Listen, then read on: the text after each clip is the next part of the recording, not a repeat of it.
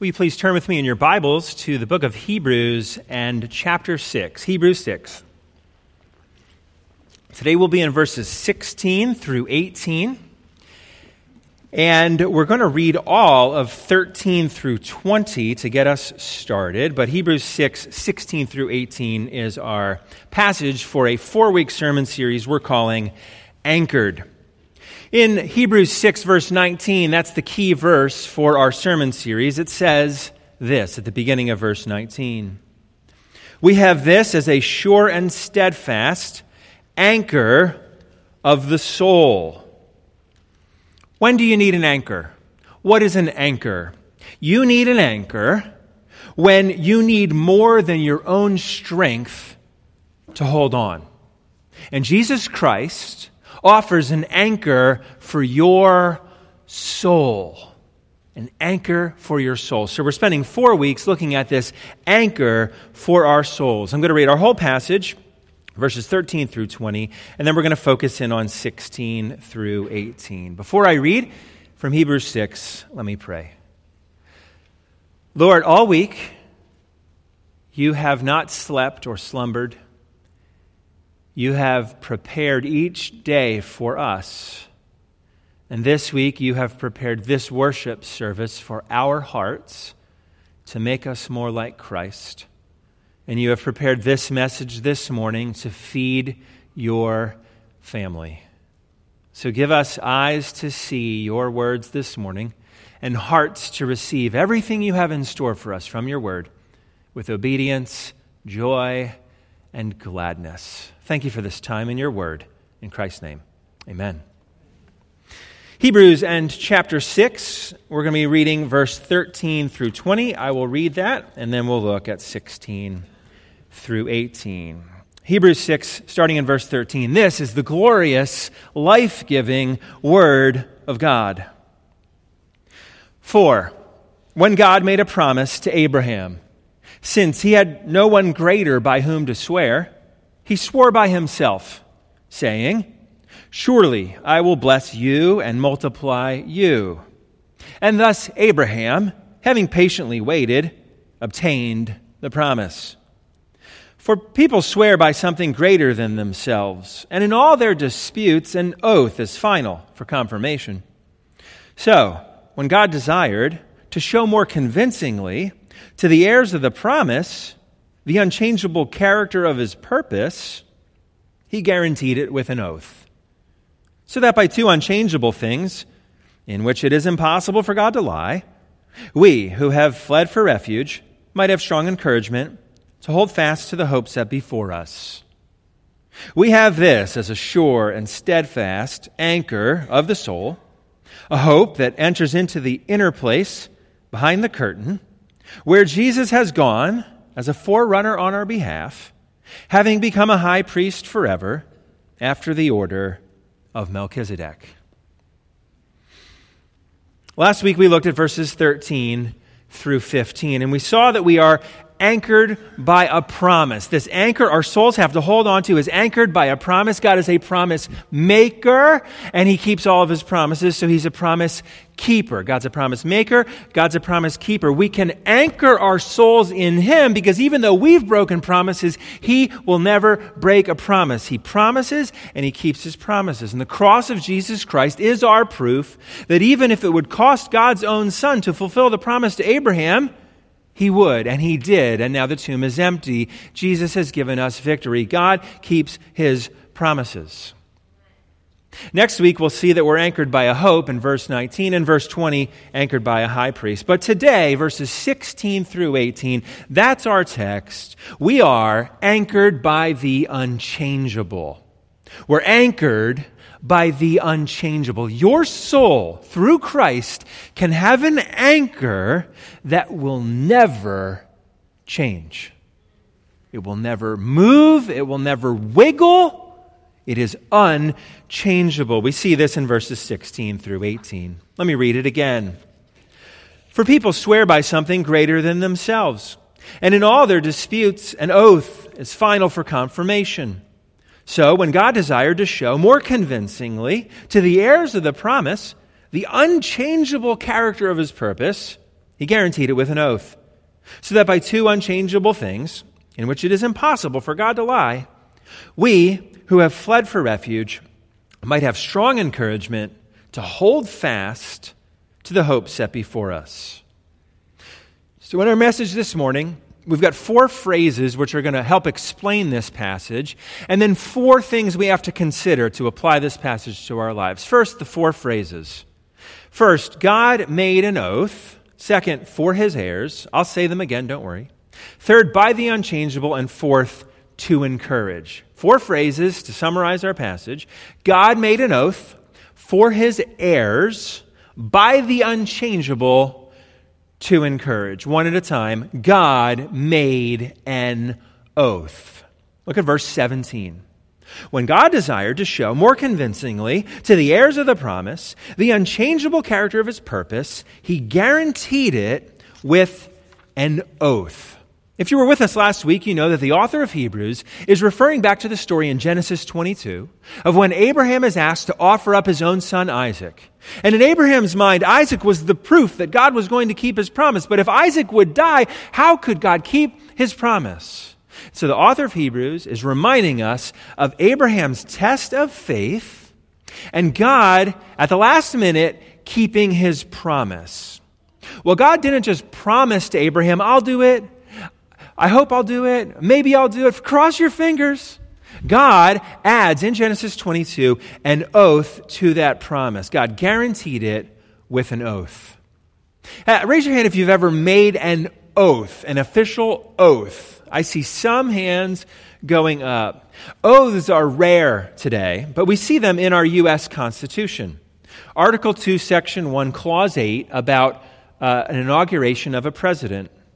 Speaking about an elected president, it says this: before he enter on the execution of his office, he shall take the following oath or affirmation. Maybe you've heard this on Inauguration Day. I do solemnly swear that I will faithfully execute the office of President of the United States, and will, to the best of my ability, preserve, protect, and defend the Constitution of the United States. It used to be something everyone in the country knew. It used to be something where you could really say to a sitting president, you promised to honor the Constitution, and you're not. And that used to carry a lot of weight to it. Now it seems more and more like it's just a formality. Well, what were oaths in the days of Abraham and in the days of the author of Hebrews? Oaths were not contractually binding. What people did when they made a contract is they didn't sign on the dotted line, right? That's how we would sign a contract. People said, I promise I'm going to give you these goods for that price. I promise I'm going to put you on my boat and carry your goods to the next port. I promise I will work for you for 7 years. I promise I will give you the first 10% of my harvest, whatever it might be. And they didn't sign on a dotted line on a piece of paper anywhere. They sealed those arrangements with their word. They said, I give you my word. That's an oath. God gave Abraham his word. God stakes his own life and reputation on the oath. And when, a 7-year-old comes around and says, I give my word that I'm going to clean my room tonight. Well, that doesn't carry a lot of weight. But when the creator of the universe, whose words spoke the cosmos into existence, his word carries weight. He said, I'll make a promise. I give you my word. God made an oath. That's phrase number 1 to carry us through our passage. Phrase number 2 is God made an oath for his heirs. For his heirs. Look at 17 again. And this is beautiful. Listen to this. Verse 17, so when God desired to show more convincingly to the heirs of the promise the unchangeable character of his purpose, he guaranteed it with an oath. So God wanted to show more convincingly to who? To the heirs of his promise, to the offspring of Abraham. Abraham's biological offspring were the offspring of Abraham. And they did eventually grow into so many, and they moved into the promised land. God kept his promises for the biological offspring of Abraham. But this promise is not just for Abraham's physical descendants, and that's a big theme in the book of Hebrews. The promise is for the spiritual descendants, everyone who was called on the name of the Lord Jesus for salvation. We are all added into that family of God. We are heirs of the promise. And that promise, when God made it, He sealed it with an oath. He made an oath for His heirs. Now, isn't it interesting that God knows that we are prone to doubt? We're humans. We've been let down. We've made promises and broken them in the past. It's hard to trust sometimes. We read God's word and sometimes we waver. Sometimes we doubt. Sometimes we question God. Sometimes we say Psalm 13 right back to God. How long, O Lord, will you forget me forever? Sometimes our hearts go there because we change. He doesn't, but we do. And what does God do in light of a people who waver? It says, instead of judging our little faith, it says He desired to show more convincingly. When God sees His children struggling with doubts, God's heart wants to reassure you. He wants to encourage you. He doesn't say, "Why is your faith so weak?" He says, "Let me help you remember that I'll keep my promise. I want to show more convincingly to the heirs of the promise." When you doubt, what is God's response? He desires to prove Himself to you. Just like a good father wants to prove his reliability to his kids. Phrase 1, God made an oath. Phrase 2, for His heirs, and that's you if you are in Jesus Christ. Third, by the unchangeable. Verse 18, so that by two unchangeable things in which it is impossible for God to lie. What are the two unchangeable things? That's God's purpose and God's promise. What are the two unchangeable things that we're anchored by? God's purpose and God's promise. They do not change. God's promise is written in stone. Could I say God's promise has been nailed to the cross? Could I say that God's promise is on display in Jerusalem right now because there is a tomb that is forever going to be empty because God keeps His promises? God, His purpose will not change, and His promise does not change either. God's promise is sealed by two unchangeable things. His purpose in all of human history and His promise to make it happen, those things don't change. That's our third phrase, by the unchangeable. His purpose and His promise. And fourth, the fourth phrase is God did all of this to encourage. To encourage. Why did He do all this? To encourage. Verse 18. So that by two unchangeable things in which it is impossible for God to lie, we who have fled for refuge, and that's a lot of us, isn't it, might have strong encouragement to hold fast to the hope set before us, which the author will go on to say is an anchor for our souls. How do we hold on to that anchor? How do we throw that anchor in while we're on the boat and the waves and the storm are coming? How can we rest on the boat? How can we do that? Because when you need an anchor, it means you're in a scary situation. Holding on to God's anchor is our act of faith. And God did all of these things in history through Abraham, made the promise, sealed it with an oath by two unchangeable things so that we would be encouraged to wake up tomorrow and face whatever's going to happen. Because God only knows what's going to happen to you this week. I don't know, and you don't know. How many of you over the last 5 years, every single thing in your life has gone exactly as planned? Could I say how many over the last 5 weeks? Could I say 5 days? Could I say 5 hours? We need this encouragement. So friends, brothers and sisters in Christ, when you doubt what you read in the Scriptures, when you waver, when you wrestle with your thoughts at night, go to the unchanging word and promise of God. And watch how he keeps his promises. He gave you his unchanging word, his purpose and his promise, two unchangeable things that you might be encouraged when you need it the most, which is when your life is scariest or when your faith wavers. God does not change. God made an oath for his heirs by the unchangeable. Why? To encourage you. That's our passage in 4 phrases. We're talking about having an anchor for our soul, an anchor to hold on to, and you aren't the anchor. It doesn't matter if you fail, God will not fail. He promises to give you an unchangeable anchor for our souls. And that's really, really good news. Let me say this. We have an unchanging God who made an oath for his heirs by the unchangeable to encourage us. That's our passage, Hebrews 6, verses 16 through 18. Well, in light of that, we are anchored by the unchangeable. What difference should that make for you and for me? 4 things to think about in light of this text. 4 things to consider. If God is unchangeable, how should we respond to that? Well, the first thing we need to realize, number 1, is that we change. The reason why it's good news that God doesn't change is because that means he's reliable. And that's really helpful because we change. We are not always reliable. When we say God doesn't change, we're talking about his reliability. We're talking about whether or not you can count on him.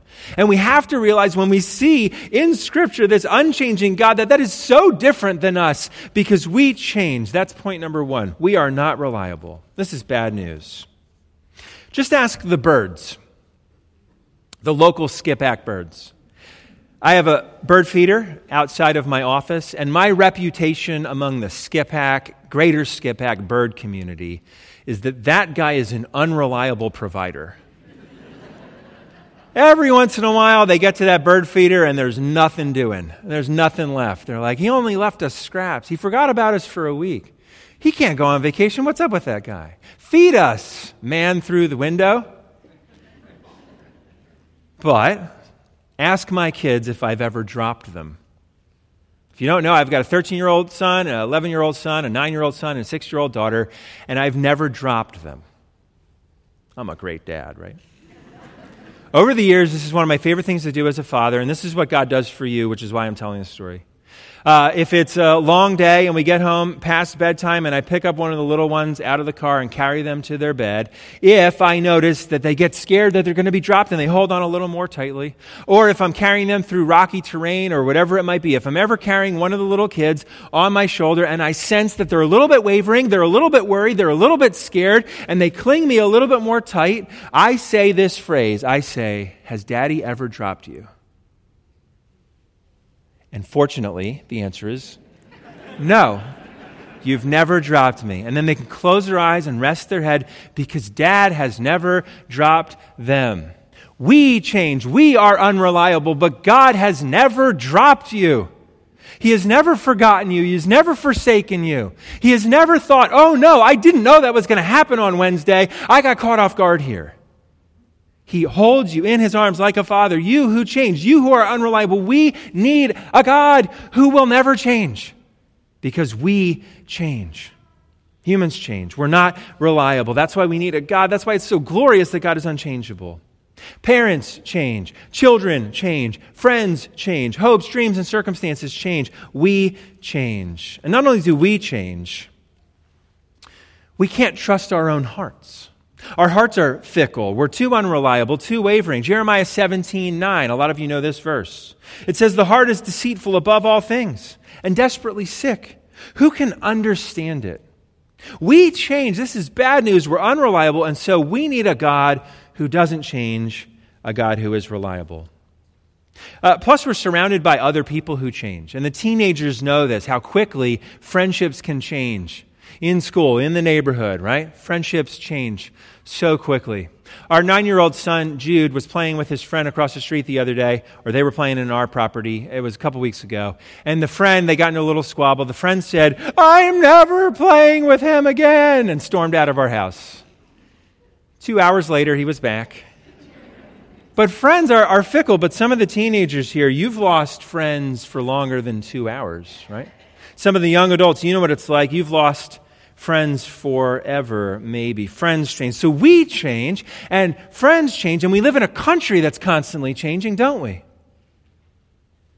In some categories, our country would be unthinkable 20 years ago. If you want to understand where we're at as a country and how we got to the place where we are, I recommended this book a few months ago, The Rise and Triumph of the Modern Self by Carl Trueman. I highly recommend it, but look how big it is. Wouldn't you know, they came out with the Cliff Notes version.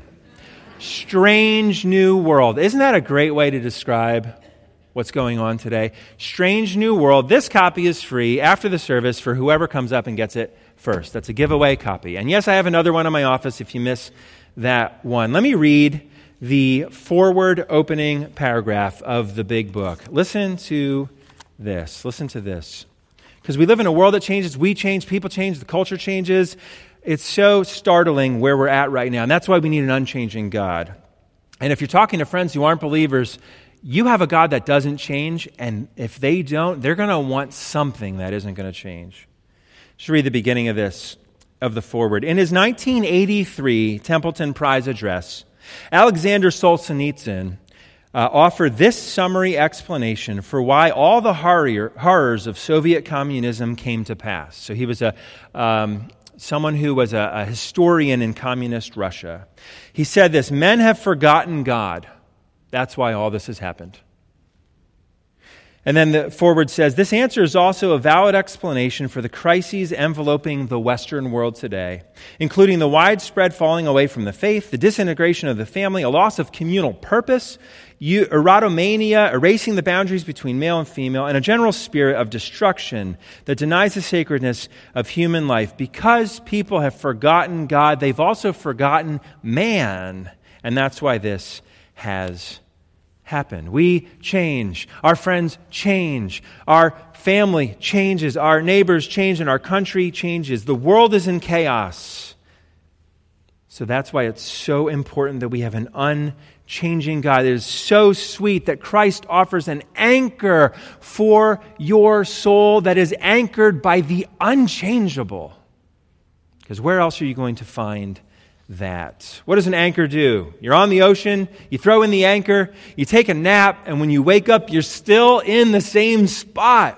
You haven't moved if you have a good anchor. Christ offers an anchor for your soul. That's really good news. That's number one, we change. We change. Number two, God's purpose doesn't change. God's purpose doesn't change. So the two things that are unchangeable, God's purpose and promise. Number two is God's purpose doesn't change. We are anchored by the unchangeable, and God's purpose is unchangeable. Our church doesn't have a couple hundred missionaries that we support loosely all over the world. We have a small handful of missionaries, and I have the privilege of getting updates from the missionaries, and here's what I've seen over the years. I'll get a quarterly update or a monthly update. We have missionaries in Brazil and in Kenya, in Greece and Kentucky, in Rwanda, in Guatemala, in Jordan, and next month we're introducing you to one more. And when I get their mission updates, I have read them, and I have never, ever, ever, ever read a missionary update from one of our missionaries where they said, God is done here. God has stopped trying to redeem this region of the world. Never, ever, ever have I heard that report from a missionary. God's purpose remains the same. His purpose to bring redemption to the world, to bring a family out of the whole world for himself from every tribe, nation, and tongue. His purpose does not change. And you here in the Skippack region are part of God's purpose for his own glory. Ephesians 2, 8 through 10. For by grace you have been saved through faith. That's God's purpose. And this is not your own doing, it's the gift of God, his purpose, not a result of works, so that no one may boast. Listen to this. For we are his workmanship, created in Christ Jesus for good works, which God prepared, there's his purpose, beforehand, that we should walk in them. If you're here, if you are in Jesus Christ, God's workmanship continues in your home, in your neighborhood, in your workplace. His creation continues. His prepared beforehand purposes continue. and it doesn't change. Jesus is the proof of this. Hebrews later in 13 verse 8 says this about Jesus. Jesus Christ is the same yesterday, today, and forever. God's purpose doesn't change. In 2150 BC with Abraham, and in 2022 today with you and me. God's purpose doesn't change. That's number 2. Third, and these last 2 are pretty brief. Third, God's promise doesn't change. 2 is his purpose doesn't change, to glorify himself throughout all the world, to bring redemption on everyone who cries out for salvation in the name of Jesus. 3 is God's promise doesn't change. We're anchored by the unchangeable, and his promise is unchangeable. That means God's word never changes. We don't get emails saying that God has updated his terms of service, and since you are a valued customer, we wanted you to know.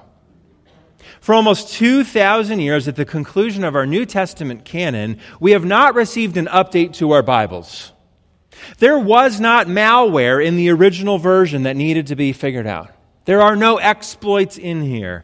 In this book, there is no 4th John, there's no 2nd James, and there's no first opinions. And there's no second opinions either.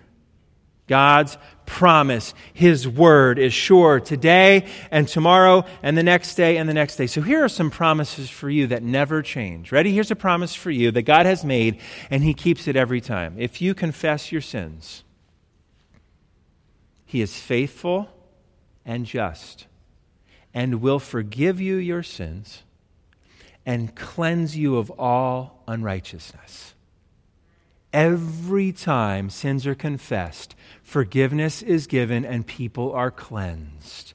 Every single time. That's a promise. It doesn't change. Here's another one. And I am sure of this, that he who began a good work in you will carry it on to completion at the day of Jesus Christ. If you've been walking with Jesus for a while and it's like a roller coaster and you think, is he going to let me go? Is he going to let me off the train? Is he going to forget about me? No. If he started a work in your heart, whether you see it today or not, he will carry it to completion until the last day when Jesus brings you to the place he's prepared for you. In the new heavens and the new earth. Here's another one more. Jesus says at the end of Matthew, "Behold, I am with you always, even to the end of the age." You will never, ever be alone. If you're all by yourself in a room, you are not alone. And Jesus will be with you until the last day, new heavens and new earth, and then for millions of years, you will never be alone. If you are in Christ from this day, for eternity forwards, you will never be alone. Because God keeps his promise. And third, his promise doesn't change. We are anchored by the unchangeable. His purpose and promise don't change. Fourth and finally, God changes us. God changes us. This is really good news. Remember point number 1, we change, and that's bad news because we're unreliable and we give into sin and temptation and we fluctuate and we've let other people down. Well, God changes us. Here's the good news for today. I'm going to say it 3 times because I think it summarizes our points this morning. The unchangeable God takes changeable people and makes us new for our good and his glory. Amen?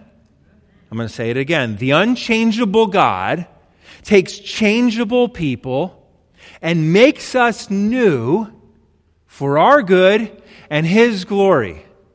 Amen again. One more time, and we're all going to say amen. The unchangeable God takes changeable people and makes us new for our good and for his glory. Amen. Because his purpose never changes. His purpose for you is holiness. Jesus Christ bought with his blood. Blood bought holiness. He defeated sin and Satan and death so that this week sin won't have to defeat you. So that death won't be the end of your life. So that Satan can't trick you every single time he tries. He has purchased holiness for us this week as we exemplified with the baptisms, now risen to walk in newness of life. We are his workmanship, created in Christ Jesus for good works, which God prepared beforehand. There's his purpose, that we should walk in them. So God's plan for you is to walk in holiness this week because his son Jesus defeated sin so that it won't defeat you this week. God's promise for you doesn't change, brothers and sisters. Philippians 1:6, he who began a good work in you will bring it to completion at the day of Jesus Christ. For all who were baptized today, they are not trusting in themselves. They're trusting and putting their anchor in the unchanging God who promises to make all things new, including them. Christ offers an anchor for your soul that will never change. It will never change. It will never move. So my final word for you this morning is this. This coming week is in God's hands. And he gave you an anchor that is unchangeable. And there's even better news based on our scripture. Because God doesn't change, that anchor that is unchangeable for everyone who is in Jesus Christ, that anchor is so unchanging that even if you let go, he won't let go of you. He will hold you fast. That is how unchanging your anchor is in Jesus Christ. Let me pray. Lord, you made a promise and you sealed it with an oath for all of the wavering heirs of the promise, the occasionally doubting, sometimes clumsy in our faith, heirs of the promise. You gave your word by two unchangeable things, your purpose and your promise, and you did all of that for us today so that we could be encouraged. May our greatest encouragement rest in the fact that this week, no matter what, you will not let go of your children. Thank you for that unchangeable anchor for our souls. In Christ's name we pray. Amen.